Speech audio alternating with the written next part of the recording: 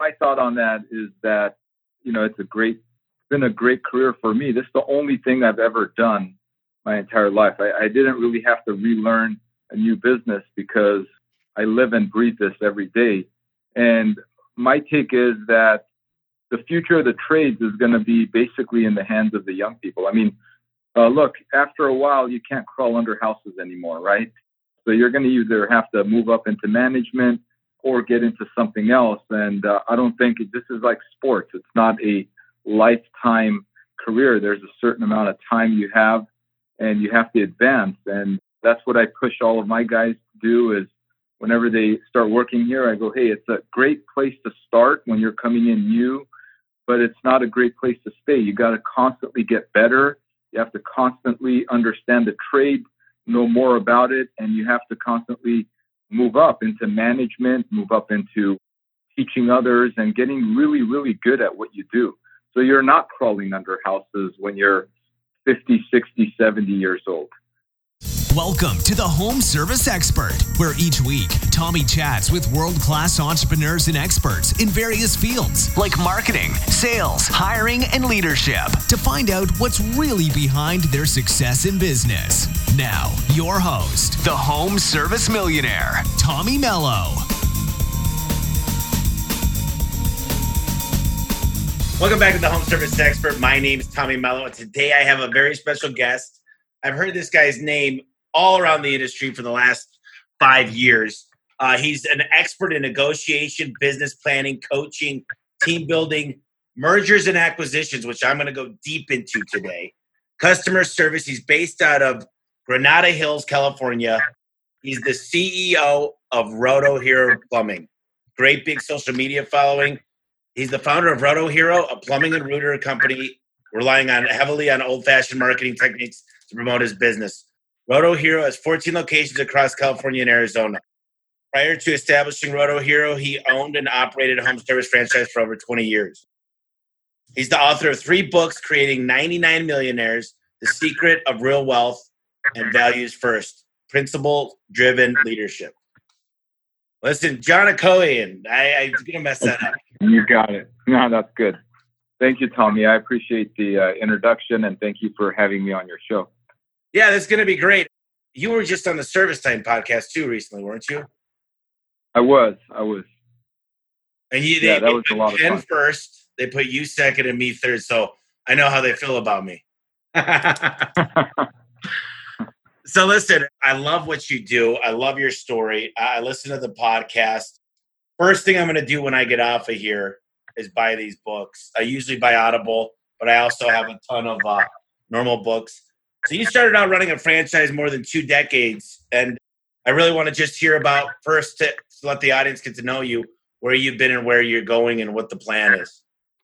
Sure. Okay. Thanks, Tommy. So I was a plumber. I started plumbing when I was 17 years old, and I got into plumbing like most people do. They kind of fall into it through hardship. So at the time, my dad, being a truck driver, was the breadwinner of the family, and he had a sudden heart attack and passed away. I was 17. I was in high school, not doing all that great in high school. I was, not the best student. So when that happened, we had bought a house about a year before that. My dad was paying the mortgage. My mom was the stay-at-home mom. My older brother was in college. He was getting his architectural degree. So we had to replace his income. We sold his truck. We had enough money to pay the mortgage for a while. And I basically needed to replace my dad's income so I could continue to pay the mortgage. So I got with a family friend who was a plumber and went to work for him day one, started crawling under houses, learned that there's crawl spaces under homes. I never knew there was before that. And I just fell in love with the trade. I really enjoyed it. I didn't really mind the hard work. And that's how my career started in plumbing. It started basically by getting into plumbing to make money. So after that, a couple years after working with a family friend who was a service plumber, and he was doing a lot of services on apartment buildings, I learned how to repipe. I learned how to do drains, and I learned a lot about the plumbing world. And I was roughly about 19 years old when I started my plumbing company. I started very early and went out there with just some hand tools and an old truck that my mom lent me money to buy that was left over from my dad's truck, the semi that we sold. And I started doing plumbing. I started knocking on doors and I started making relationships and continued to do just old-fashioned marketing, going door to door, knocking on doors, leaving door hangers, walking into restaurants, leaving cards, and eventually just built my first plumbing company then. What is your ultimate goal? I hear this question a lot, and my goal, I told you, is to get 1 billion, and it's probably going to go up from there. I think entrepreneurs are never happy. They're never satisfied once they hit their goal. What is your plan? What are your goals for their business? Well, my goal is to create a nationwide brand, and I don't know how much in revenue we'd have to do that. I do know that it involves acquisitions, opening up centers. It involves, doing a lot of proactive work on the business. However, my goal is to open up or be part of a brand that goes nationwide, and after that, being a global brand. So that's what drives me. That's what wakes me up every morning and motivates me to keep going. So the average plumber, I've heard this, is about 48 years old, and there's not as many people entering the trade. There's a lot of unions involved. There's journeymen, there's apprentices. What's your take on the future? Because I think guys like you and me are getting people into the trade, but what are your thoughts on that? My thought on that is that, it's been a great career for me. This is the only thing I've ever done my entire life. I didn't really have to relearn a new business because I live and breathe this every day. And my take is that the future of the trades is going to be basically in the hands of the young people. I mean, look, after a while, you can't crawl under houses anymore, right? So you're going to either have to move up into management or get into something else. And I don't think this is like sports. It's not a lifetime career. There's a certain amount of time you have and you have to advance. And that's what I push all of my guys to do is whenever they start working here, I go, hey, it's a great place to start when you're coming in new, but it's not a great place to stay. You got to constantly get better. You have to constantly understand the trade, know more about it, and you have to constantly move up into management, move up into teaching others and getting really, really good at what you do. So you're not crawling under houses when you're 50, 60, 70 years old. I was working with a guy about 10 years ago and really good plumber. And he was in his mid 70s and he was still in a plumbing truck and he was hauling equipment out of a truck. And he was working for us, really good guy. And I said, man, I go, have you planned for your future? And he goes, no, John, I really haven't. He goes, I've been doing plumbing my whole life. And this is where I'm at. I go, and it was like to a point where he didn't have the skill set to manage or get into other arenas. And it was a very difficult place for him to be. We sat around and we thought about, what we can do to help him. We put helpers with him, but eventually your body's not going to allow you to continue to be good at the trades unless you start moving into higher positions. Yeah, I agree. I think the future is going to look bright. So you used to run a franchise for a long time. Number one, what's the difference now between your business and the franchise? And what have you taken as far as lessons that a franchise might use that you've been able to apply to your business? Well, when I bought my first franchise, I was pretty young. I was in my early 20s. And I learned a lot about franchising. I learned about, first, I didn't have really formal education. So I didn't have any business education. I didn't really understand how the financing worked. I didn't really know how to read a financial statement. The way I read a financial statement was if your bank account was growing, then you're doing good, right? Yeah. So I learned a lot about finances. I was a commercial plumber back then. I did residential as well.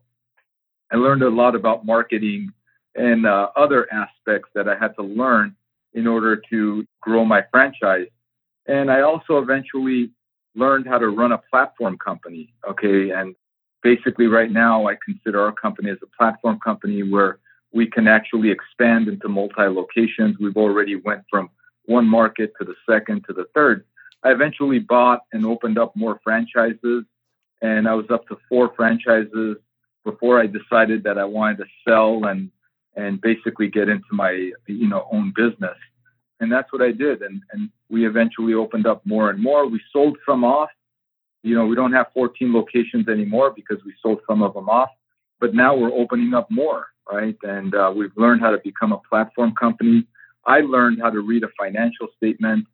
I've become a better marketer, understanding marketing and the changes that occur. So there's a lot that I've learned while I own the franchise that I've been able to apply the skills into continuing to grow Rooter Hero Plumbing. Cool. So there's 2 things I always really think of myself as is I've got to get the leads. I think I'm a pretty good marketer. I can make the phone ring off the hook. For the first time in history, we shut PPC off, pay-per-click. It's turned off, except for our own keywords. I've never been so busy in my life. And the other half of that is being able to get great technicians and market to great people to come work for you. So you need people to run the jobs, get high conversion rates, good average tickets, and you need good customers that fit your perfect profile of a customer calling in. So let's talk first about the beginning one, the grassroots marketing types that you've used to grow Rooter Hero. In your podcast, you said I give out business cards to everybody all the time. You're always that handoff. What else are you doing to really kick butt in the marketing and keep those customers coming in? Well, we started branding.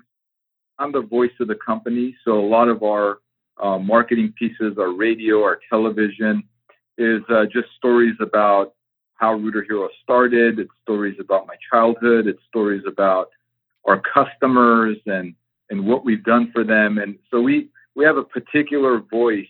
And in order for us to differentiate our brand, we use the same voice, which is my voice, for all of the marketing that continues for the company. So we build a story around our brand. Back then, about 20, 30 years ago, marketing was just really simple. I used to spend maybe a day a year on marketing. You'll put bigger ads in the yellow pages, and then you're done, right? But today, it's multiple things. It's not this or that. It's this and that. So we do a lot of stuff. We do television. We do radio. We do a lot of web. We do a lot of social media advertising. There's just a lot of layers of what we're doing today. We have a marketing department and many people that are in our marketing department that are tracking what's working, what's not. And, like you, we're having some of our highest marketing months that we've ever had. I mean, after the pandemic, our call volume doubled, right? We've been very busy. We've been hiring people, fortunately. People are being laid off. So I think it has a lot to do with our brand. It has to do with us accelerating our brand and making the awareness out there so the public knows who we are. It's our vans. It's a bunch of our vehicles that are driving around the whole state of California and Arizona. So it's them seeing our brand multiple places. So that's what we've done, and that's what we continue to do, is continue to get our name out there. Now, talk to me a little bit more about the social media. How do you view social media? Is it TikTok? Is it Facebook? Is it Instagram? Where are you making an effort, and what is your goal on social media? Well, it's all of it. It's all of it. And our goal on social media is to continue to keep our brand in front of many people. The goal for social media is the same as what we do for radio and television. It's primarily the brand, to get our name out there and get our message out there to people. And yes, it's not Facebook or Instagram. It's Facebook and Instagram, right? And TikTok and all of the other platforms that are out there that could keep our name out in front of people. So the hardest part, I think, I always hear people say, man, I wish I could get a few good guys right now. And they can't. Most people that I know are trying to steal guys. It's almost like an incested pool where you try to steal a guy from another company and you try to get more guys from that company. And I'm like, at this point, with all the training I've gone through with consulting and books and podcasts, I'd rather get somebody green that's never done it before and teach them my way. That's just the way I prefer it. What do you think the best way to get great employees are? Do you get them with experience, or do you make them from scratch, or what does your success combo look like? It's both. We have a Hero University that we started, and we have the ability to train technicians from the beginning, from scratch, apprentices that we put through Hero University, which is a 8 to 12 week course that we have young adults go through and learn plumbing, both not only classroom style, but also on mock-ups and even going out in the field. So they do all three of it. They get some classroom, they get to work on some mock-ups that we have, and they also go out in the field and get real hands-on training with instructors that we have in the field. And then we also look for experienced guys as well. So we're also looking for guys that are looking for homes, the people that want to join our company and help us build the nationwide brand that we're aggressively building out there. So it's 8 to 12 weeks. You get them. Where are you recruiting these guys from? Is it through social media? Is it through Indeed, Craigslist? Where do you find the best spot to hire these newbies? We're hiring them through multiple. Yeah, it's Indeed. It's through social media. A lot of it's coming from referral from our own people. Knowing that we have this apprenticeship program going on, and we have a lot of people just coming in. It's coming in from our own people now. And do you pay your people? We do have an incentive program for bringing in some talent, as well as, bringing in people that they know. So I give my people $1,500, $750 the day the person starts, and $750 after it's 6 months, but I'm going to switch it to 3 months. And I don't know if that's aggressive enough or too aggressive. What are your thoughts on that? And what do you find the magic number is? What we've done is we've also related it to a given time.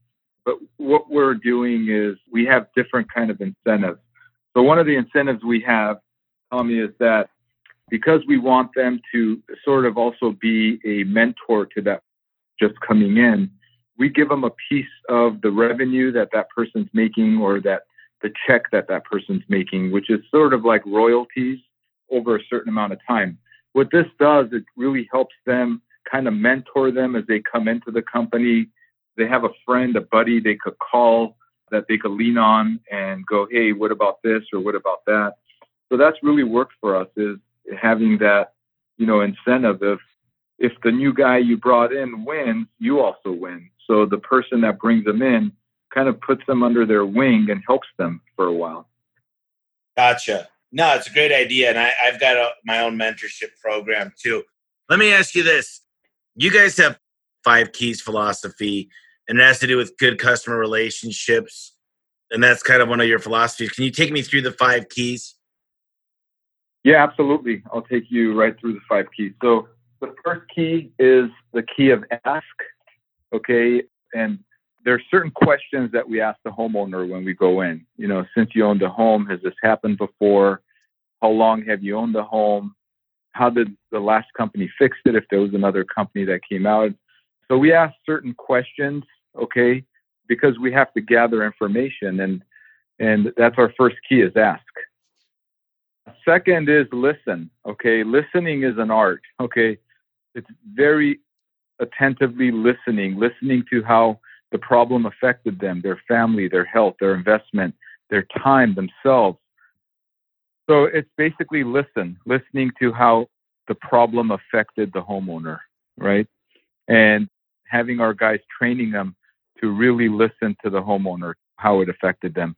And the third key is to diagnose. Diagnosing is investigating, finding out why this happened, what caused it, to figure out the cause of the root. As we're diagnosing, we don't only diagnose the existing problem going on, we look for any problems that are tied to the existing problem. We do a home inspection. We look around, we make sure that we can find stuff that we could prevent from breaking.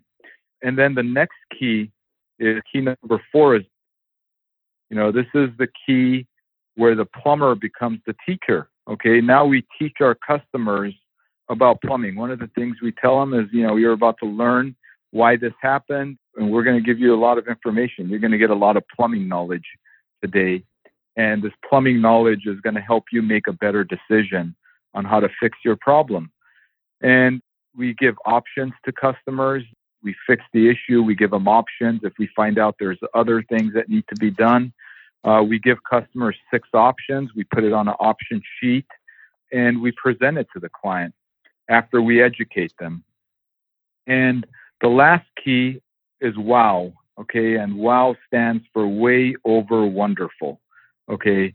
And this is where we wow the customer with our performance. Okay. We call the homeowners the king and the queen, and we do everything we can do to serve the king and the queen. Okay. So after we wow the customer, and this is while we're doing the work and as we're doing everything, we ask the customer for 5-star reviews. There's certain things that we do in the house. We put floor protectors on. We make sure we respect the customer's home. Okay. And there's certain things that we do where the customer looks at it and goes, wow, your service was great. And we hear it in the voice of our customer. I get a lot of phone calls from homeowners and our customers that want to praise our technicians for what a wonderful job they did.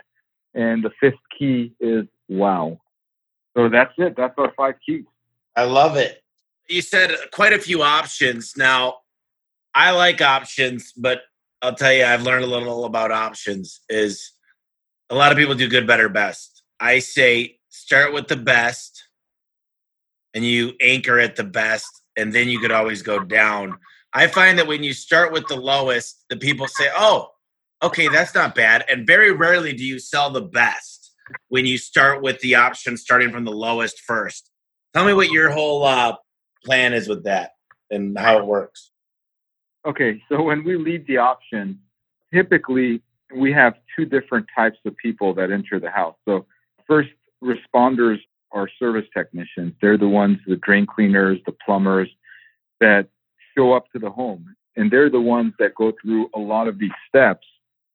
But there's a given time where we have teams and we have our specialists that go out to jobs as well. So for every 3 to 5 service technicians we have 1 plumbing specialist or sewer specialist that goes out, and he's typically the one that's educating the customer on the options.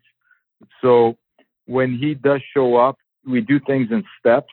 Okay. So if a customer has a plumbing problem and that problem, they call in and they say it's for example, a drain cleaning problem, right? We start with cabling the line. It doesn't always mean that the cabling fixes the problem. Sometimes we jet the line and sometimes we do a repair on the line. And a technician is able to do all of these based on whatever the problem is. But once it comes to doing the whole home inspection and leaving options for multiple services, it's typically our plumbing repair specialists that show up to do those.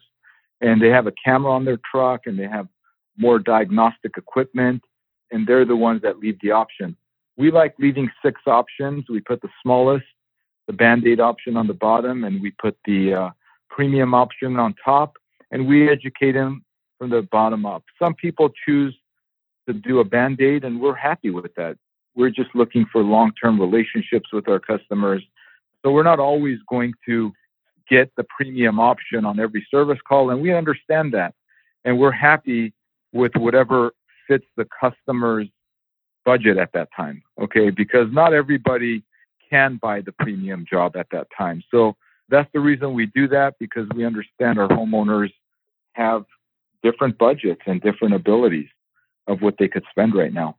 And right now, through the pandemic, we're doing, instead of putting a lot of the prices on what the repairs are and the investment totals, we're putting the payments so they could take a look and see what fits their budget, when it comes to how much they want to finance.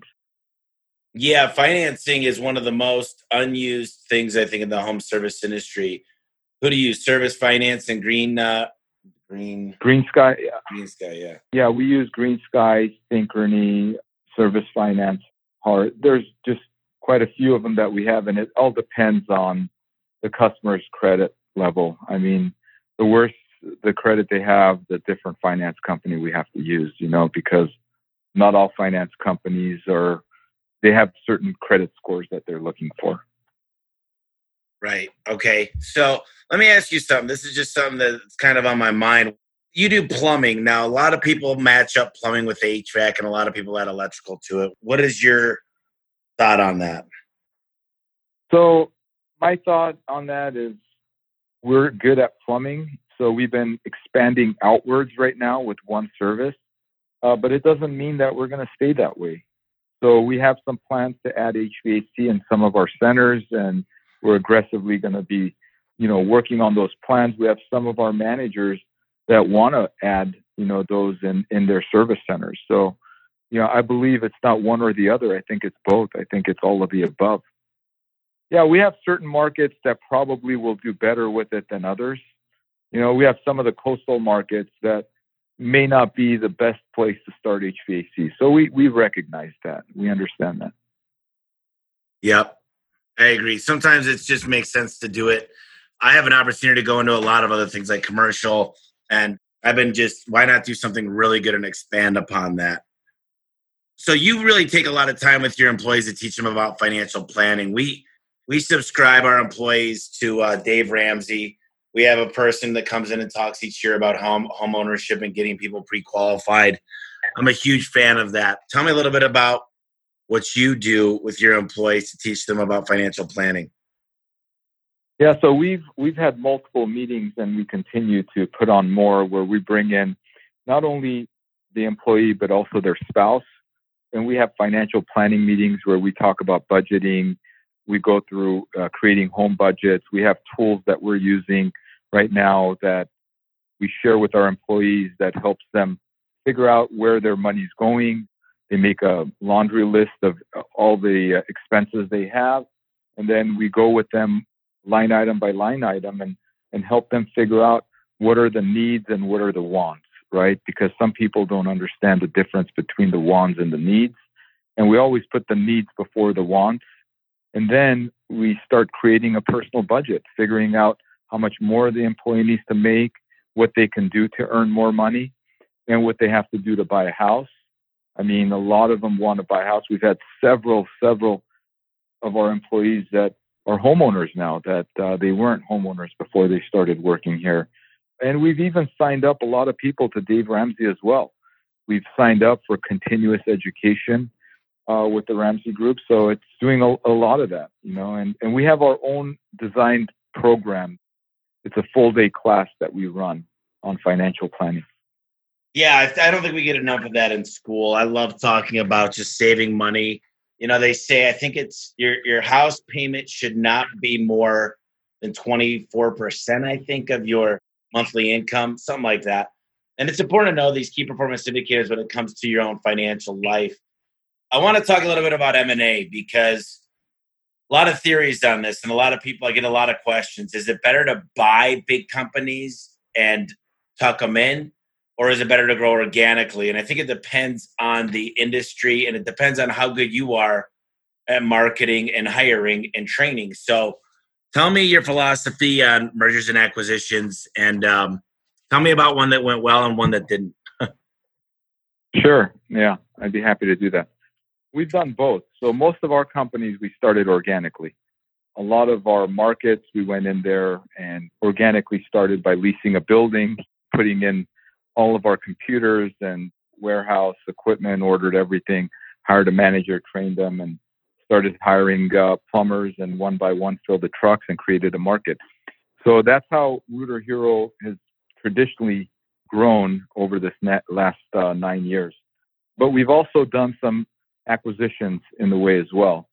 One startup that went bad, I remember when we started up Houston. Okay, so we went into the Texas market, started up Houston. We did kind of understand the state licensing requirements there for plumbers, but didn't really understand it really that well. The licensing, the master licensing, and everything else. So we found a master licensor that came to work for us, and we started hiring people. And I'd say about 8 months in, 9 months in, maybe a year in, we just had such a hard time finding licensed plumbers over there. It wasn't as easy as California where, we could hire somebody, train them, and have them go out there. Over there, you have to have somebody that's licensed that actually even drops a trap, right? We seen the complication of that, and we weren't really ready for it at that time. So we ended up closing that center down. We opened it up and we closed it down about a year later. we brought the vehicles back and we took it into one of our other centers and tucked it in. Now, another market I remember we started through an acquisition was in our San Diego market. There was a plumbing company out there that we looked at and acquired, and they were doing really well in organic marketing. They really had a lot of call volume coming in. Their average ticket was extremely low. The owner, it was their second location, and they were just tired of going back and forth. It was just too complicated for them. So we acquired that location. Over time, we rebranded it, and we quadrupled 5 times, 8 times, 10 times the business. Okay. We took a company that was doing a certain amount and we just grew it dramatically over a short period of time through using our traditions of how we train people and how we do it. So that's 2 examples. One of an acquisition that worked out, one of an organic startup that didn't work out.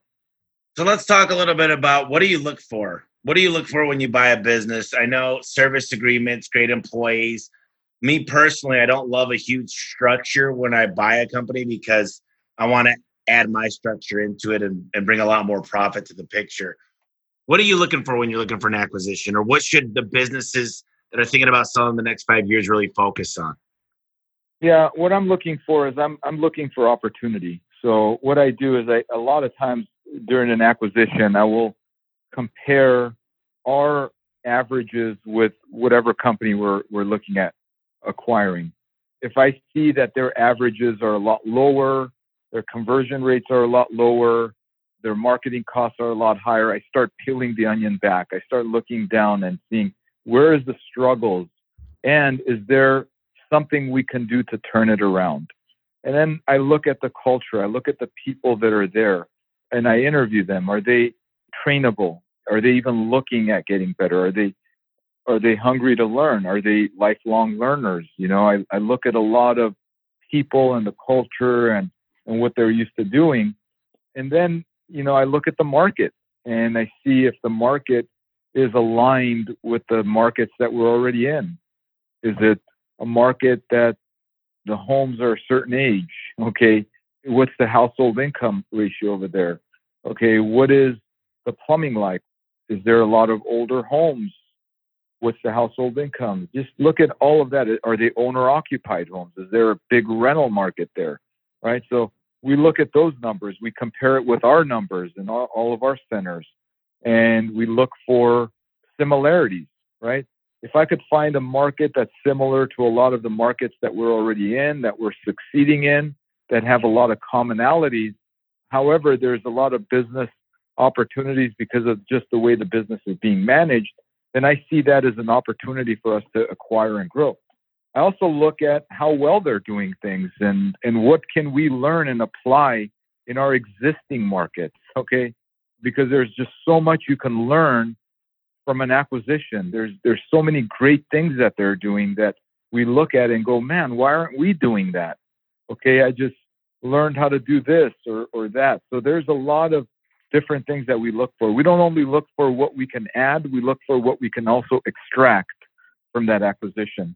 And if we see that there's a lot that we can extract and we can add, and it's a give and take, we're going to be able to benefit the people of that organization, and they're going to work a lot better under the structure that we have, then we look at that as being a great acquisition for us.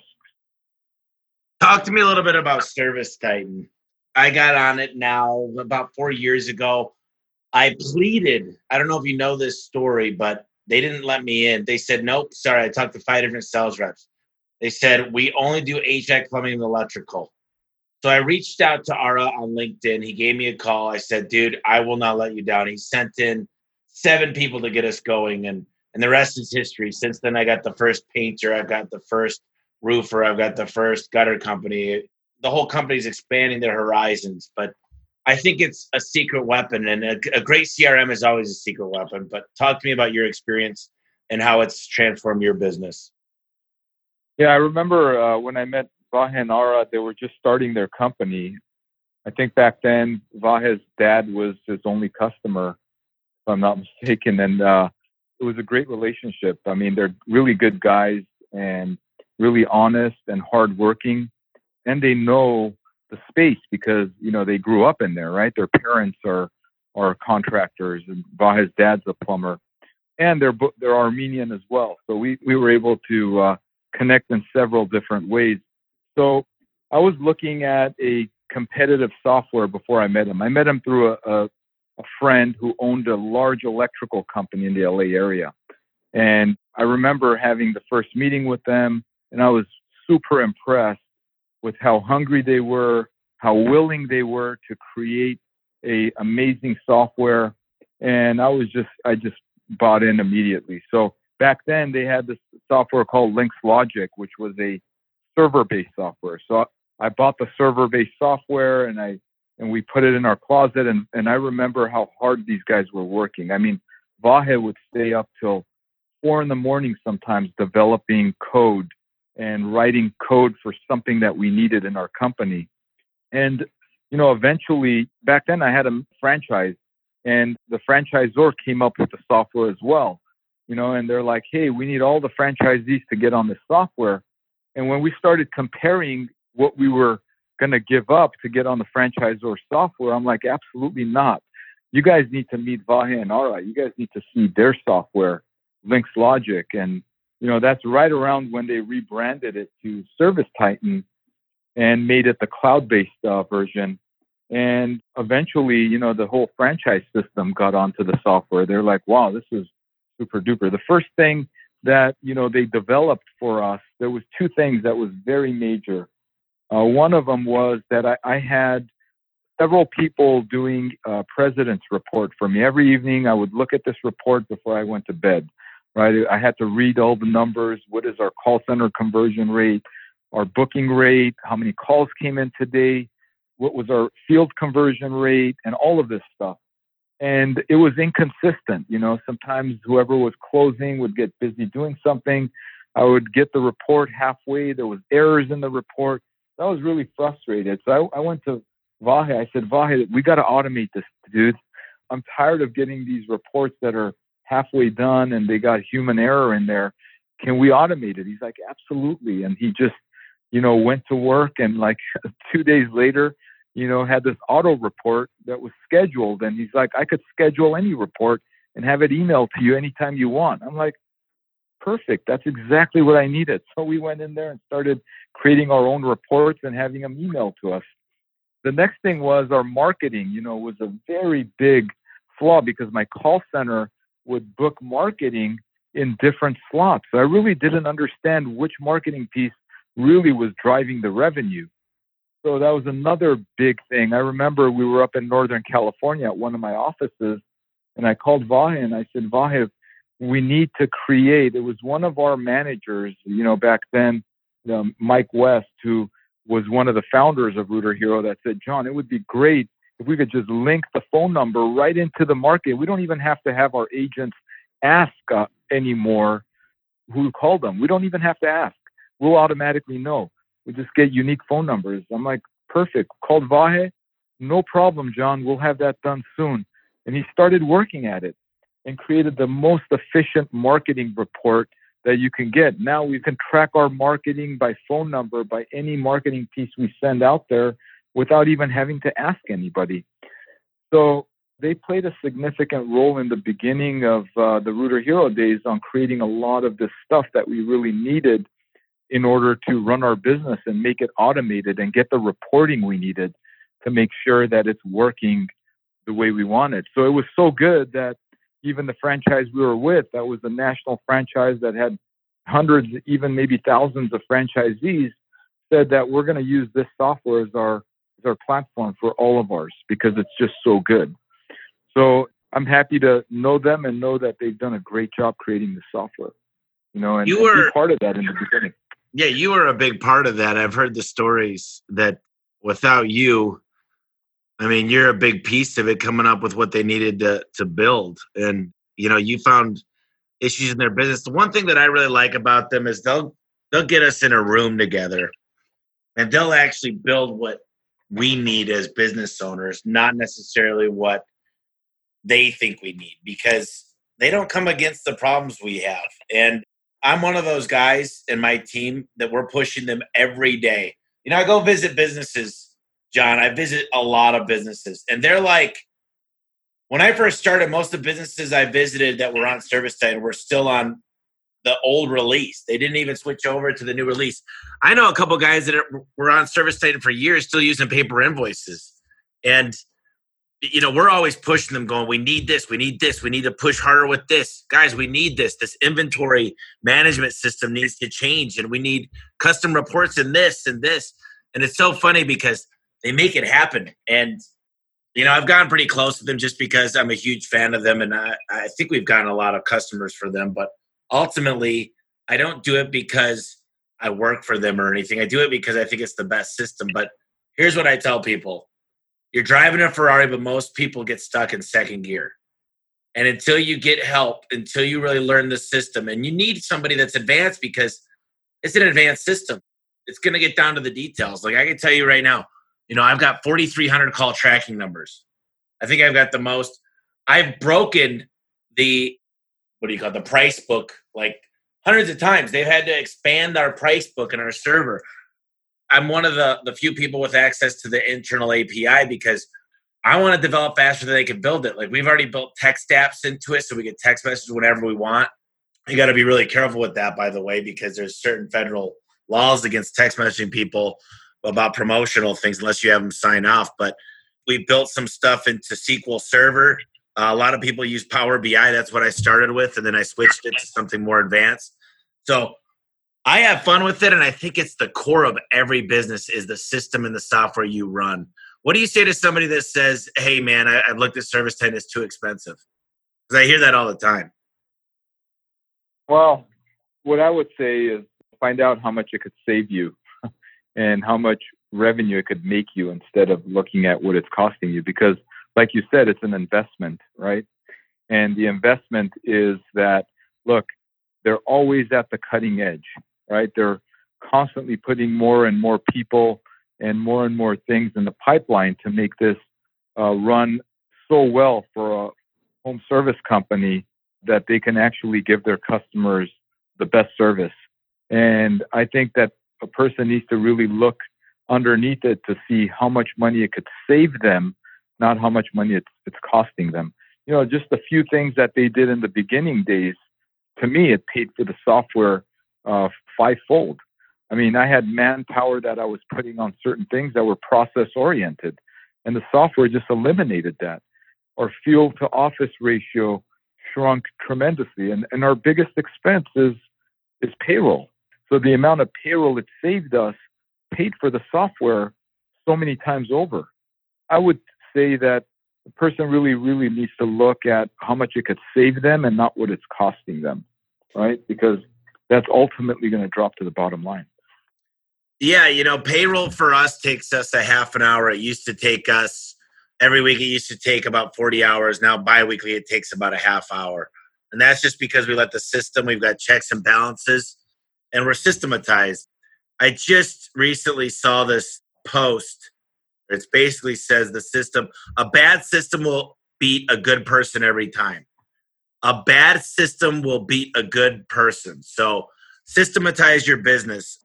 John, I want to ask you a few last questions to close us out here. I always ask the people on the podcast here, what are 3 books you'd recommend?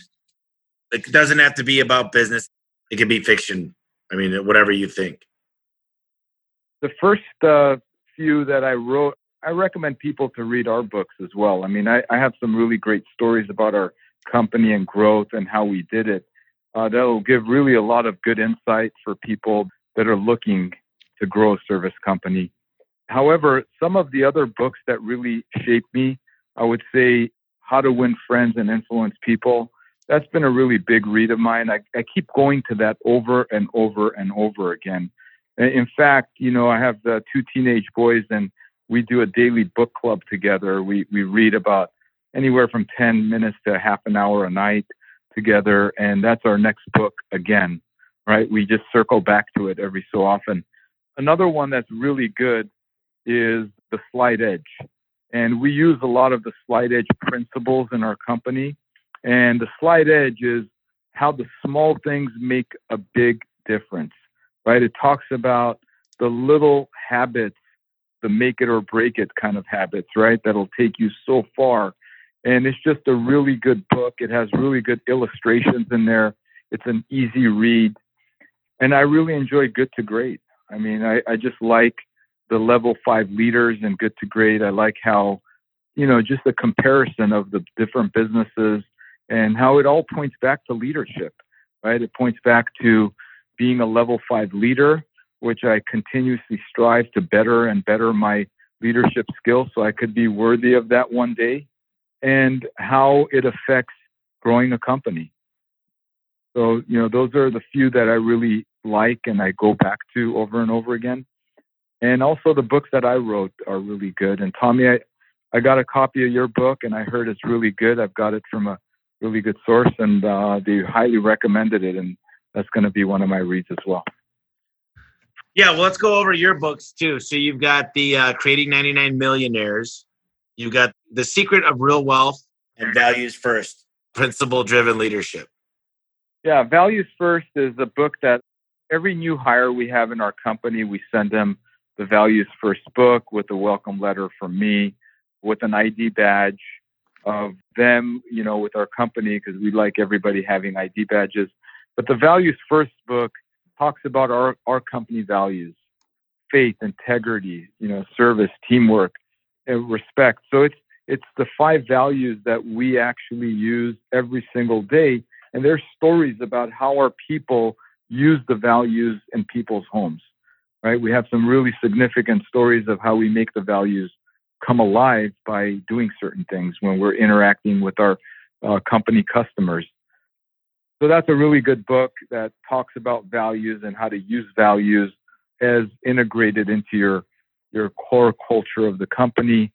Creating 99 Millionaires is my personal goal of opening up multiple locations and helping people create wealth while we're doing this. And all of these books are 50 pages long, 50, 55 pages, maybe 60. I don't know. They're quick reads. And I have them on audiobook as well on our website. It could be easily downloaded if you go to rooterhero.com/books.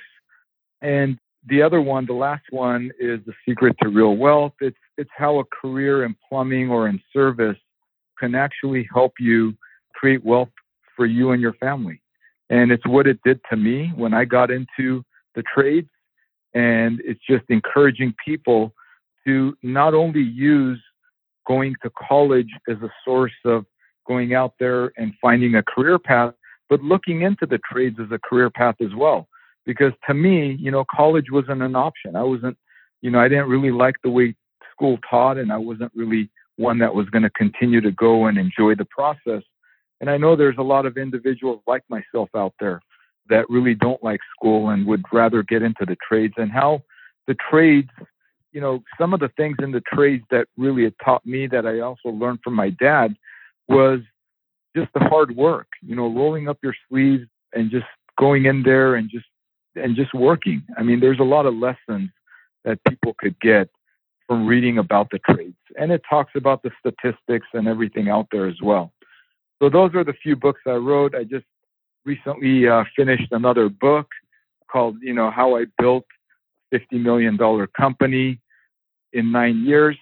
And it just talks about all of the things that I've done to build a multi-location $50 million company in the matter of 9 years from scratch. So there's just a lot of information. And that's my newest book that just came out about a week ago. Cool. I'll make sure to get that. How do people get a hold of you if they want to reach out? My email is John, JOHN, @rooterhero.com, ROOTERHERO.com. My cell phone number is 818-925-6096. Call me, text me, or email me. 3 different ways to get a hold of me. Awesome. And then finally, I want you to kind of end us. I'm going to give you the floor. Maybe one last thing for the listeners to really think about, maybe some cues to grow their business. Great. Thank you.